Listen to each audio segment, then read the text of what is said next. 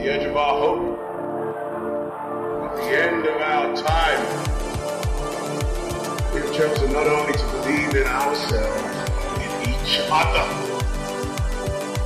Today we face the monsters that are at our door.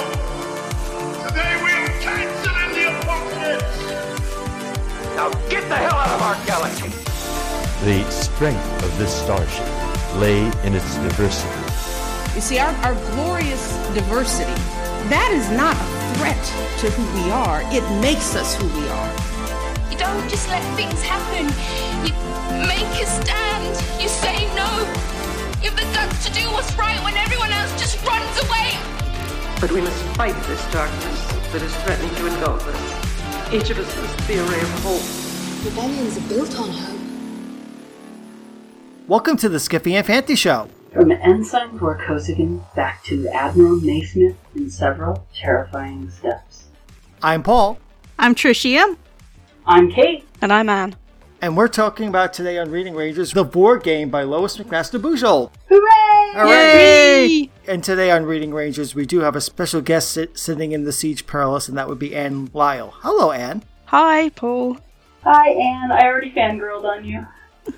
I know. Fangirling or fanboying is encouraged and accepted here on Skiffy and Fantasy. That's right. I've embarrassed myself many times on this podcast. Online as well as offline. We put the fan in Fanty. We put the fan in Fanty at Skiffy and Fantasy. All right, Paul. Tell us what we just read.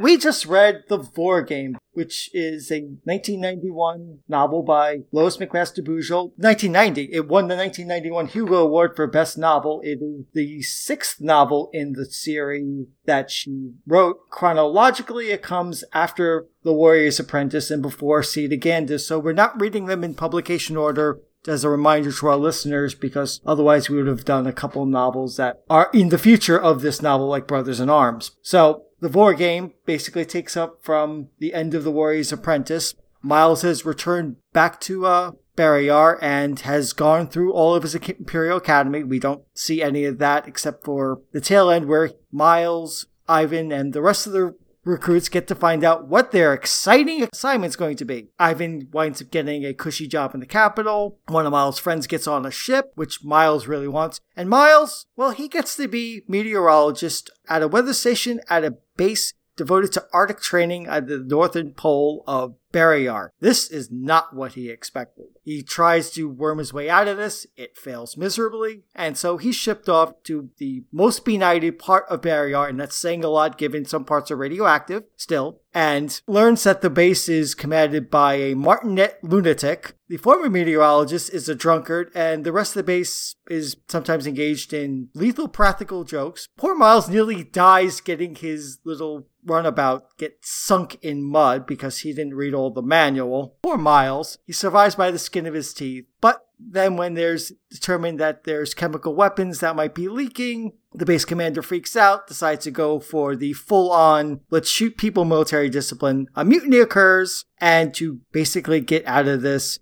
Miles is jumped into IMSEC for a while, and then shipped off as a Imperial agent of under Simon Ilian into space, which is good, except, well, he winds up getting himself into trouble right away in the Hagen Hub. People are trying to kill him. There's a bounty put on his head, which is weird because you can bid on these bounties out there. Really strange politics in this book. And in the midst of trying to free himself, he finds that the Dendari mercenaries are kicking around, but under new management, which is a surprise to Miles because he was the manager. And, well, a certain young emperor who's decided to try to give up his duties is also out here and is employed as basically a light bulb changing slave. So Miles has to not only rescue Gregor, but he has to hook up with the Dendari mercenaries, figure out what political plot's going on, hint involves the Seed Agandans trying to invade, and save the day. It's a tangled mess that is even worse than the previous novel for Miles trying to jump around factions and trying to deal with murderous femme fatales, mutinous captains, unhappy crew, and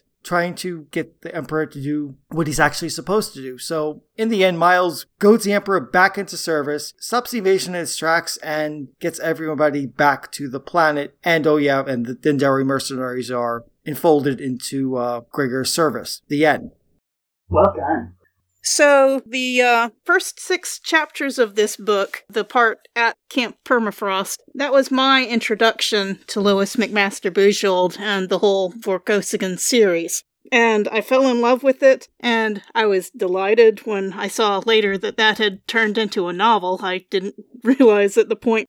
I had read it in Analog magazine, and I was delighted to see it was expanded into a novel, and then I realized, hey, there's a whole series, and got to catch up on everything. So that was great. The novella, the 6 chapters at Camp Permafrost, called The Weatherman, was nominated for a Nebula, and the whole book, The Vor Game, did win the Hugo Award that year. So this is a high-quality book. It's tremendous fun to read. It starts a little slow, and by the end, the momentum really picks up when he goes to the Hagen Hub and turns into Admiral Naismith again. And after that, it's, the tensions and the stakes keep raising, and it's just wonderful to see how it all convolutes and finally straightens out again. So does he add a new identity every book? Because if so, that's awesome. Because he's himself, he's Admiral Naismith, and now he's Victor Rothko? Did I say it right? Rother? Yeah. So if he adds a new identity every book, I am super duper excited. And not exactly, but he keeps finding more layers, I would say. More layers to himself and how he interacts with the universe around him. Eventually, he's just so visible in both his roles, that adding another role just wouldn't be believable because, oh god, another mutant. I know he's not a mutant. From Barrier running around, it has to be Miles Vorkosigan. Yeah. Although, now thinking about that, spoilers. I think Trish and I know what I'm talking about. We're not going to tell Kate what that means. Thank you. But yeah, spoilers. Anyway. Anne, are you also a first-time Vorkosigan reader, or am I the only newbie this time? No. I read Ethan of Athos many years ago, probably when it came out. I love that book. I picked it up because the premise looked interesting. I wasn't really into military SF at the time. And then I don't know really how it happened. It's about the same time I met Paul, actually, at Convergence in 2013. I started at the beginning, and I had a long time to wait for my plane back. And I just kept downloading them on my iPad. I basically just binge read the first few, because they're all quite short compared to modern day novels. They're only 70, 80,000 words, maybe. They're quite small. And so I have actually read the entire series all the way through, but only once. So some of them are a bit more fuzzy in my mind than others. So if there's a point where you guys want to seriously spoil, just tell me and I'll go sit in my corner for a while. I think we had a pretty delicate dance when we did Barrier before, and I think we did it successfully. So I think we may drop some hints or things with double meanings, but I don't think you'll need to go away. Yeah, we don't want to still the conversation. So Trish, what were your first impressions of the book? Well, I just told you. Oh, that's right, Kate. Well, I have to admit, this is my least favorite so far. Although I really liked the first 6 chapters. Camp Permafrost, I was down for a whole book of that. But, I love The Thing, and I love At the Mountains of Madness is my favorite Lovecraft, so I'm always down for a little Arctic craziness. And the scene where Miles is trapped underground in the tiny ship, it's basically like a giant tent under the mud. I have raging claustrophobia, and so that just drove me right round the bend. That's not why this is not my favorite book. I appreciate when someone can do that to me. Mad respect. But once he got into space, I kept thinking I kept feeling like I was reading Bio of a Space Tyrant. If anyone remembers those. Piers Anthony, yes. Yeah. And I found our femme fatale Cavilo really two-dimensional and not that interesting. I love the stuff with Miles and Gregor, and I love that we finally get Gregor as a character, with some agency, even though he's using it all wrong. That just makes him more interesting. And it was great to see Elena and her husband and revisit the Dendari mercenaries, but I was just not into the plot that much. And like I said, the villainess, bleh. So that's my first impression.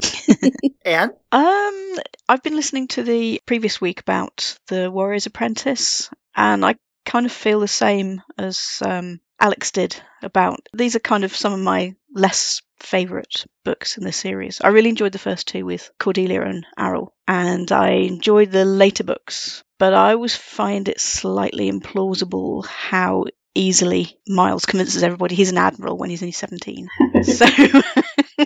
So they're really, really fun, but there's a bit of a credibility gap there for me. I like The Warrior's Apprentice better. Mm-hmm. Partly because it was implausible. It was just, it was a ride. If you think about all the science fiction we enjoy, a lot of it is implausible. And what I'm really loving about this is what a crazy character Miles is becoming. But I like the previous book better. As for me, this is my second through with the series, listening to them on Audible. I read this one 20 some odd years ago when I discovered Vorkosigan and it just started going through in chronological order. Bam, bam, bam, bam, bam. I had read this in the day back on the heels of the previous novel, and as it turns out, I'm listening to this not too many weeks removed from the previous novel, and it does suffer a little bit by comparison. I mean, as good as the Vor Game is, it's not Barry R. Funny enough, Barry R was actually written after this. And Barry R is probably my favorite so far, except for the Cordelia book. Yeah, I think this might be slightly that weird artifact of being written and placed temporarily out of order. I mean, she got better later. She got better later. We're not at the real high points of the series yet, which is for me things like Mirror Dance. I didn't remember how two-dimensional was the phrase used, the femme fatale was. And okay, I suppose we're spoiling it, and just how easily it's like, oh, you're being conned all along felt a little like, oh, really? That just seemed, there was no setup for that at all. I mean, yeah, the Emperor has been dealing with politics all his life, but it felt a little weird just to sound like, aha, I knew this all along. It seemed like a bit of a rabbit out of the hat in dealing with Cavullo and their schemes, which were fun until the point is like suddenly like, yeah, you had no chance whatsoever of pulling these off whatsoever. So that kind of makes a bit of a wet firecracker for the situation. I didn't remember the Weatherman that well, and I really liked the stuff on Carol Island. Carol Island was a fascinating bit for me for putting Miles in a very bad situation where he has to do a job and everything is against him doing it. And he still manages to persevere even though he gets buried, which actually, slight illusion, there's going to be a claustrophobic incident too, actually, in the future, but not to Miles. And I was thinking of those incidents when it is like, oh God, if blank, the blank, the blank, the blank... I'm just trying to spoil that here. It's like, oh, real? Oh, and yeah, so I enjoyed the beginning, and the middle is okay. The best stuff in this novel after the Weatherman is Miles basically trying to get Gregor back on task. And I mean, it's interesting cousin dynamic because Miles is technically in line for the throne if something were to happen to Gregor, but he's so implausible a candidate for the throne that he's really not a threat to Gregor. Ivan is, but that's... Yeah. I love the dynamic that they worked up together when they were basically fooling Cavullo. Yes. When, Gregor fed him this persona, and they've known each other for so long that Miles picked up on exactly what Gregor was doing, was just like, yes, I am the crazy, he's basically what the Lannisters think Tyrion is. He was playing that kind of role, and it was beautiful. I see inspiration for Tyrion all over Miles, and makes me happy.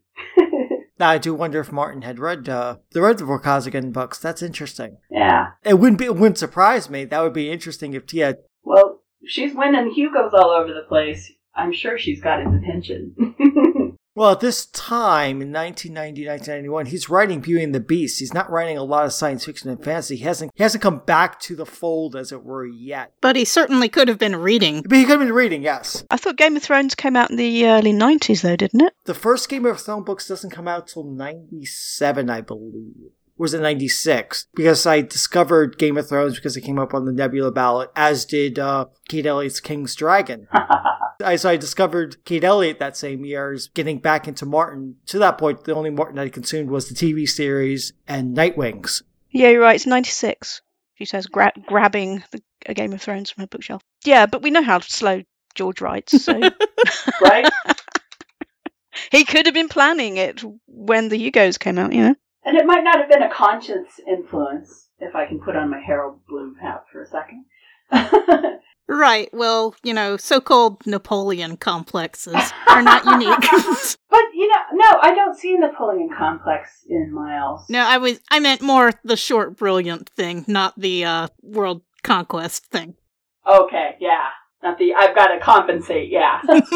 Well, I want to interrogate that a bit. Now we've gone into general discussion, listeners. I mean, Miles talks to Gregor about this one point, and Gregor asks how different Naismith is from Miles, and Miles points out that he's bound by the strictures of the Vor culture, whereas Naismith is not, which sounds very Napoleon. Like, I'm going to do what I want because I'm smart enough to do it is very Napoleonic. Mm-hmm. Like when he's warning his dad, Naismith has a subordination problem. And that's, news to absolutely no one, but... Right. Surprise. The other thing I really loved about Camp Permafrost chapters was how he handled the situation with the crew being ordered to clean up that incredibly hazardous accident site. Mm-hmm. And the way he maneuvered the Martinet. That was maybe the most, what that kind of character would do, the most Miles thing in this book was that. And it was a learning experience for him. And it was something with genuine risk. And my heart was in my mouth. I mean, I knew because there's all these other books that he was going to survive it, but there was still that sense of jeopardy, and just because he survives it doesn't mean he doesn't, lose some appendages to frostbite or anything. So that was definitely the high point of the drama for me. Well, it's probably the biggest moral dilemma in the book, where he really struggles with... not what the smart thing to do is, but what the right thing to do is. He's pretty sure that he's going to lose his career if he does this, but he decides that he has to do it anyway to stand up against Metsov. And, I said in my early reaction that the first part was slow, but I did not mean slow as in boring. It was a slow build. It really had an effective ending and to that section, and it was just really really well done how he thought about things, and the little things about the so-called Greeky minorities were looking at him, and that made them all the more reluctant to go into that contaminated place. There are just so many little touches all through that section, through the book too. But yeah, that standing alone story by itself was just wonderful. I did like the world building, because you guys all know I'm all about world building, that we get to see revealed about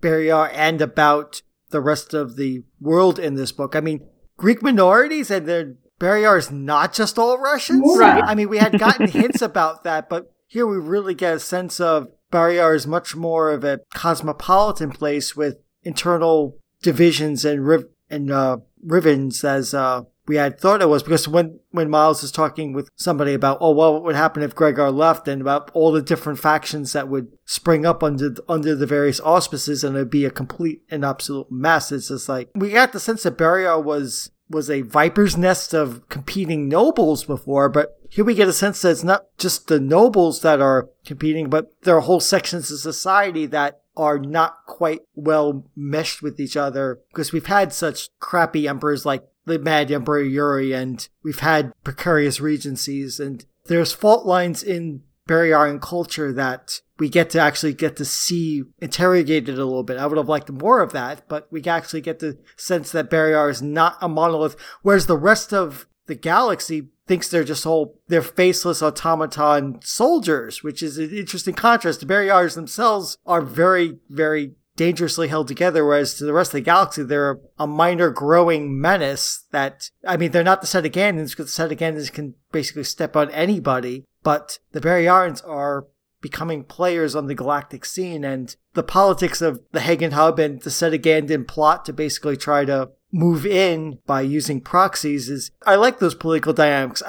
I mean, Miles's role in that is not as clear as it was back in the previous novel where we can see how the blockade and how he's playing both sides work. Here he's much more improvising, just trying to survive more and get Gregor back more than actually trying to solve the problem. He's trying to solve the problem in the course of doing other things rather than actually setting his mind to it, if that makes sense. Well, and the different ethnicities and interest groups within Varyar really just kind of make it more Russian, if you think about it. Like an empire, yeah. Mm-hmm. I've been thinking about Russia a lot lately, not just because of what's going on in our current world, but I'm also reading a book about the Russian Revolution right now, but it's more about the civil side rather than the revolutionaries. And it reminds me, the Russian Empire at that time encompassed Poland, Ukraine, there were still Cossacks. I mean, there were a lot of different cultures under that Russian rule. So I was really delighted to see that Varyar is that much like the Russian Empire was. Made it a lot more interesting. Because it's the same problem I have with fantasy. A lot of epic fantasy I get annoyed with because the people I find least interesting, I'm sick of the nobility. I'm sick of aristocracy. I don't find it romantic. I'm a raging populist. Not the Steve Bannon kind, but, I'm more interested in stories about little people. And so I'm really hoping we get to see more of that in future books. You don't have to tell me if there is or not, but that's my little newbie hope. I would love to see more people from the other cultures become characters and have their backgrounds explored. I hope we get to see some peasants.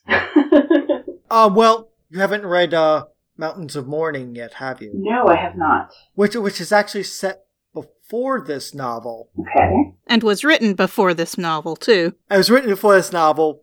I'm not going to spoil the plot, but basically Miles has to go into the backcountry. Oh, goody! To deal with the problem that his father sends him to deal with. Is that the next book we're going to read, or no? I'm not quite sure. We'll have to discuss that offline. Right. Because it's a novella and it's combined with a couple others, and so the timing's a little weird, but I'll have to discuss offline what we're going to read next. But eventually I would like to, because it is one of the best things in the series. It will illuminate some things for everyone. I will say that there is a person from another culture who becomes very important in a following book, and we get quite a bit of that person's backstory, too. Good. I like how easily Miles was able to pretend to be from his mother's culture. I want to know what a Baden accent sounds like, though. Well, I think they're like American, aren't they? Flat and kind of nasal, maybe? Yeah. The Batons are kind of supposed to be like technophilic, mad American types, so. Okay. And then the Setagandins, are they human or are they an alien species? Because sometimes they sound so monolithic.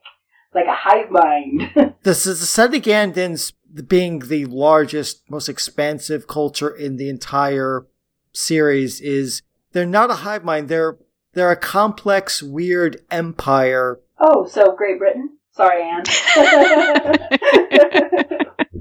Yeah, with high technology to boot. I mean, yeah, if they're Great Britain, then... From the Barrieran point of view.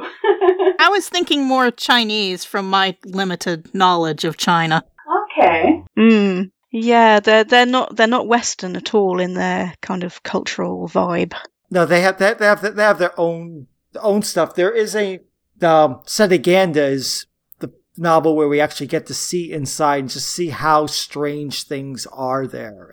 But that's also further down the line. Here and in a lot of novels, they're just presented as a big bad, big enough that if you noticed in this novel that basically this whole little expedition they're going could be attributed to a few bad apples who are just going to get killed for their troubles. That gives you a sense of how big the empire is. If this whole big operation to take the Hagen Hub is just a tiny little push of their finger. The Baryarans are scared of them not only because, well, they conquered Baryar for so long, it's because they are freaking huge with lots and lots of planets and lots of technology and resources. They are to be feared for very, very good reasons. So, more like the Empire of Star Wars, then. Yes, but an empire with so many different running parts that they always don't run in one direction, which makes them even scarier because there's lots of factions within the empire all wanting to do various things. And set again is a novel if you want to learn more about them from the inside. And we will get to that book in time. But back to this book. Who won the Vor Game? Well, the Baryarians did, obviously. The set again plot fails. Gregor goes back. The femme fatale is defeated. And Miles gets a new job as liaison to the Dindari mercenaries who are now working for the Baryarians. And this novel is also a lesson to Miles, like, don't create a mercenary force and just walk away, because bad things will happen when you leave a large military mercenary company unattended. I mean, he's obviously not read his Italian Renaissance history, for example, mercenary condottieri running around doing bad things. Or his Earth history about Blackwater. Well, there's a very nice little paragraph where Gregor is just finding out about all this stuff with the Dindari who have turned back to Ozaran mercenaries. The people who had been waiting for Miles were let down when he never came back. And he says, "The king shall return, eh?" in an undertone to Miles. And Miles says, "You need to learn from this, too." Because it's a very nice parallel for what Gregor had been setting up his whole planet to do. Yes. I mean, you can certainly understand that Gregor would have wanted to walk away from all that, his ceremonies and his isolation. And at that point, he still was pretty much a ceremonial emperor and not so much of a policy setter. So you could understand him wanting to walk away, but at the same time, as we've just discussed, there would have been a huge power vacuum and war, probably, on Bariar if they hadn't gotten him back. Civil war, the Setagandans probably make a play to take Komar, and best case scenario, Bariar is left with one planet and feuding along. Worst case scenario, the Setagandans reinvade. Right. Recolonization? Yeah. Oh yeah. Now the Baryarians are used to more high technology, so not quite so backward, so it's an even more appealing place for the Setagandans than it was previously, where they were ruling over 19th century savages, basically. Right, but not only did the Baryarians win the Vor Game, they also win friends because they come help other people in the Hagen Hub, and suddenly they're not the pariah that got, tried to invade Escobar and got beaten down 20 years ago. Now they're the saviors of the Hagen Hub and gain hugely in respectability and alliance ability. That's very, very, very true. They kind of clean up their reputation. I mean, it's easy when you've got, on one side you have Bariar, on the other side you have the mighty Senegandan Empire. Being friends with Bariar is a much better proposition because Bariar might be militaristic and crazy, but they're not huge and giant and squash you like a bug. They might actually notice you. Right. They might actually notice you. Well, I was interpreting the title a little differently, I guess, because the game I was looking at was between Miles and Gregor, the two Vors in the story. Not so much like whether Miles should be trying to usurp Gregor because Gregor wants out, but just trying to make Gregor into the person he should be, which I think looks like it was successful. But Gregor might be in for even more of a struggle now because his heart's in the game now, and when he tries to go back to Bariar, I can see him trying to become more than just a figurehead and running against all the old boys club who's used to running things for him. Oh, yes. I can see where that's going to be very, very interesting. So this is almost just like the opening moves. You also have the whole theme running through it of sort of noblesse oblige. Yes. Starting with Miles stripping off and going and standing with the Tex. Yeah. And using his status as a Vor to stop the mad commandant.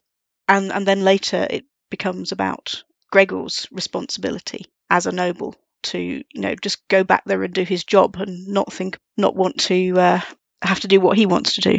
Either way, I kept wondering when the bride thing came up if there was some kind of terrible arranged marriage set up for him back home, or if that was just something that he came up with on the fly.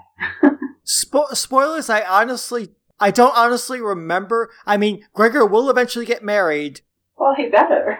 to someone of his choice, but I won't mention who that is or how that comes about because it becomes part of a political plot. But I don't actually recall there's actually a terrible choice for a bride. So he was just playing into a stereotype. I love it. Well, Gregor did mention when he was talking about the reasons that he was running away, he did mention that a bunch of the generals and politicians had been dropping broad hints about how he ought to get married and sire 6 little Vorbaras.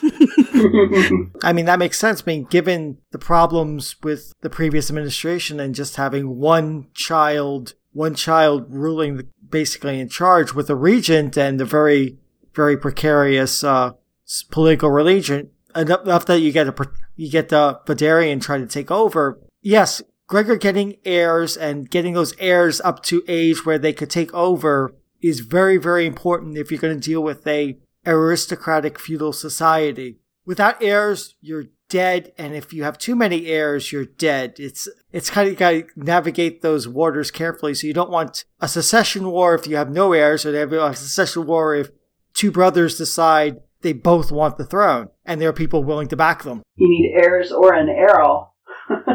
I mean, that society lucked out big time that they got the regent that they got. Because Errol is 1 in a million, and he doesn't show up in every generation. No, there's a lot of stories about such regents taking power for themselves. Uh-huh. I mean, it's Greece's, consider, drop into U.S. politics for a second. Do you remember George W. Bush? Oh, yeah. Do you remember who was... Uncle Dick. Yeah, yes. You know what Dick Cheney's first job was? Trying to find George W. Bush the vice president. Yeah. And he eventually said, well, pick me. That's how it happened. It is. So, yeah. Errol could have easily tried to grab the throne. Or Richard III, if we want to use a British example for Anne there. And the Princess in the Tower. He is kind of obvious, isn't he? Or the Mike Flynn route. Here, let's find the one vice president that's worse than you. Just to make sure no one tries to topple you. King Log, King Stork, anyone? I'm sorry, we shouldn't talk so much about American politics. I'm sure Anne is sick of it. We're sick of it. Well, let's go back to unlikely people to hypnotize everybody. I actually don't have a problem with Miles bringing everyone under his sway because it's pretty well explained that that's what he's been trained to do from birth, is charm other people. That's true. Ozer was right to want to space Miles and not even interrogate him for fear of contaminating the intelligence section. The problem was he didn't do that soon enough. He should have just shot him right there in the office. Yeah. The biggest problem of plausibility I have with the novel is just Miles running into Gregor in the detention center. But, you just have to kind of, okay, we need that for the plot and move on. Yeah. I felt the same way about running into Metsov again. Yeah, I had forgotten completely that Metsov comes back. I thought, oh yeah, okay, so we're done with this, and he shuffled off the plot, and when he came back, I didn't remember that, yeah, he's integral to this plot. Yeah, that was just Dickensian. Right. If you read it as a novel, it kind of makes sense that you would have this Chekhov's character that would pop up again. But, for me, reading Weatherman and for a long time, and then basically just picking up when the novel came out, just basically picking up from there, I was totally shocked when Metsov appeared again. But it was great. I didn't like it. I'm okay with another podcast just this week. They came up with Sulu's gun. Oh. Sulu's gun is one that doesn't get discharged by the last act. And I'm okay with that once in a while. It makes it all feel more plausible, more possible. So I would have been fine with Sulu's gun. It might have given Kavila more room to become an actual character. So I was kind of disappointed, and I didn't need that, but I kind of felt like the body in the drain was the Sulu's gun of that book. Just like it went nowhere. Yeah. It was like, it's a great mystery, and oh no, he hid his pastries, and now he's dead because he's an idiot. I'll just say this is not the only time that drains figure as a plot point, and I kind of enjoy the way they keep coming back up again. And that's more Tyrion inspiration, because who is the Lord of the Drain? Yes. Oh, dear. Okay, that's got to be deliberate. George would really have to give the speech of a lifetime to convince me that Miles wasn't an inspiration. I want to stick up for Cavillo just a little bit, though. I enjoy her as a evil reflection of Miles. One of the a couple of the characters comment that they're similar in a way, and Miles, of course, is horrified to hear this, and they say, well, it's just that you're both small and kind of twisty. But, I mean, I think it's interesting that she says that she's been underestimated all her life by everybody except for Miles. And Miles, having lived the life he had, was more prepared to see this small, fragile-looking woman as a threat. I liked that, but I also liked, yes, she was totally selfish and she misread Gregor completely, but I thought she was a useful character and she did display a little bit of nuance here and there. But in the end, I love Miles's quote to her where he tells her, your total self-interest didn't make you strong, it made you a rag in the wind. Anybody's to pick up. And that's, illustrates part of why Miles believes so much in the Vor Noblesse Oblige. He needs something to believe in, and something to act for, and something to make the world make sense, and what he does make sense. So I really liked that, and I loved when he gloated to her about the Dendari being paid 3 times. That was good. That was very good. Tidy profit. That being said, I was ready for her to succeed and become the Empress and finally maybe become a character. I was perfectly prepared. I could see where that would be an interesting story too. But I noticed she didn't get killed off. That's true. So she might yet become a person. I hope so. There's with Elena, set aside as kind of a, I won't say minor character, let's say medium character. And Cordelia, just part of the backstory now. There's not a good, strong woman character to balance out the sausage fest, so. Yeah, we haven't met Ellie Quinn yet, have we? No, we haven't. No. Or Karen. Or Karen. Yeah, there are a few younger women coming along in later books. Good. But not unfortunately not yet, so. I'll be patient. They're coming. I mean, part of this whole society, and now that I've read every novel, I can see what Lois is doing. The story of Barrier is partly a story of patriarchy being confronted. I mean, it's a very, very slow change, but it's an inexorable one that it's basically initiated by Cordelia, but it's a very, very slow process. I mean, change doesn't happen overnight in any culture, and it doesn't happen in Derryar either. So those strong female characters are, unfortunately, depressingly realistic in their scarcity. Thank you. Because Barrier is a sausage fest. I did like that Kavila was looking to Cordelia as sort of her pathfinder. Yes, her role model. She did it. I can do it. That was interesting. And that had a lot of potential. I'm not sure it was realized. It had a lot of potential.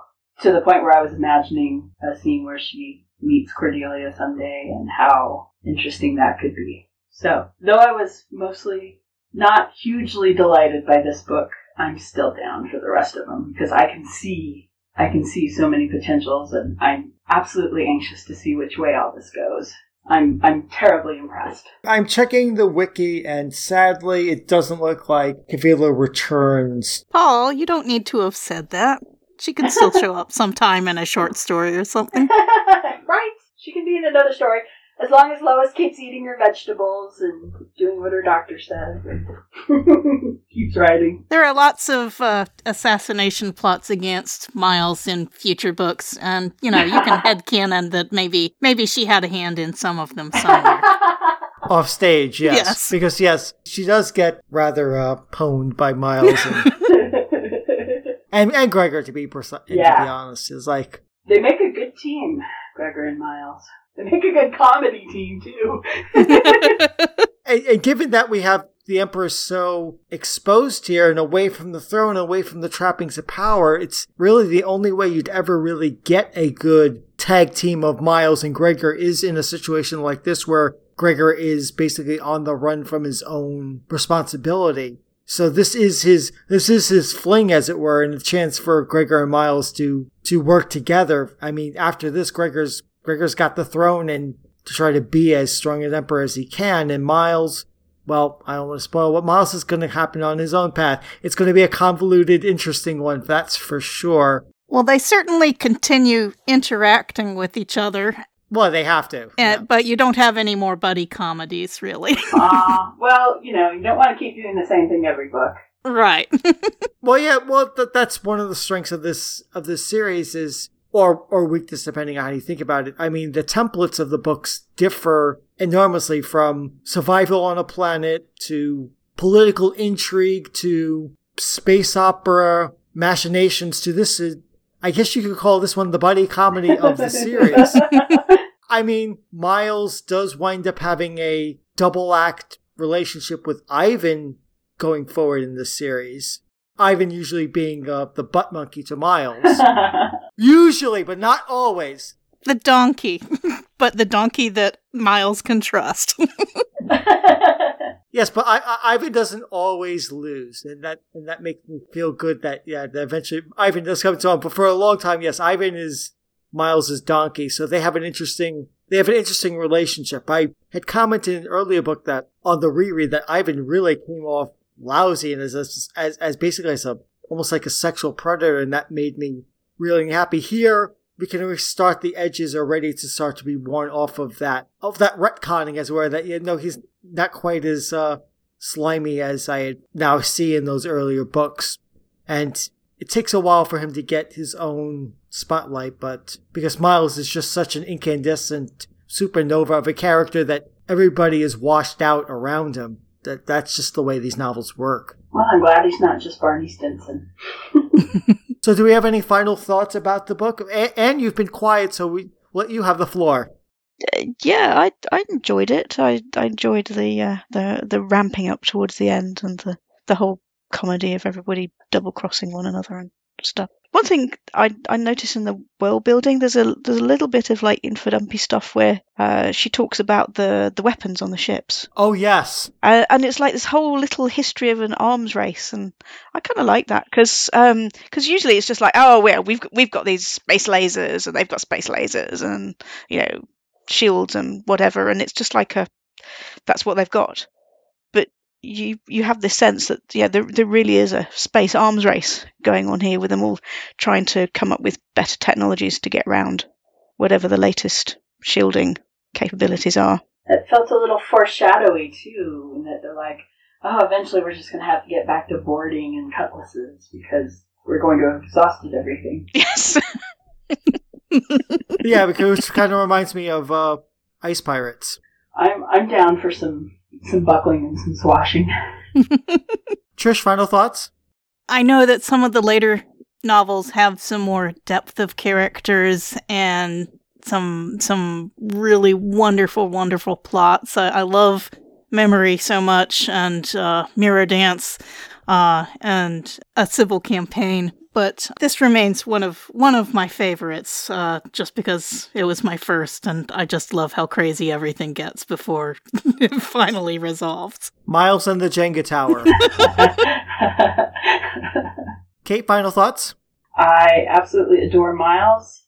I hope to see more of Elena again. I loved the little father and son scene we got toward the end, because that was also quite funny. Mm-hmm. The balancing act that Miles had to do between these people don't know I'm Barry Yarn, let alone your son, so So, I mean, there are lots of things to like, but I've liked other books in the series better. Okay, so I want to thank our listeners for listening to us talk about the Vor Game. And before we go, we'll turn the microphone back over to Anne, who can talk about her work and where to find her on the internet. Right. So if you're into Elizabethan alternate history kind of swashbuckling stuff, I've written 3 novels, starting with The Alchemist of Souls, which you can find, I don't know, Amazon, online, the usual places. And On social media, I'm mostly just on Twitter as boringly and Lyle, all one word. Tweet about, I don't know, furry animals and Lego and general silly geekiness. I'm just going to put in a plug since she's being all modest. The books she's talking about are absolutely fantastic, and if you're into Shakespeare or Renaissance roleplay or anything like that, they're an absolute delight. And it's been a privilege being on the air with you, Anne. Oh, thank you. With that, listeners, thank you for listening, and see you.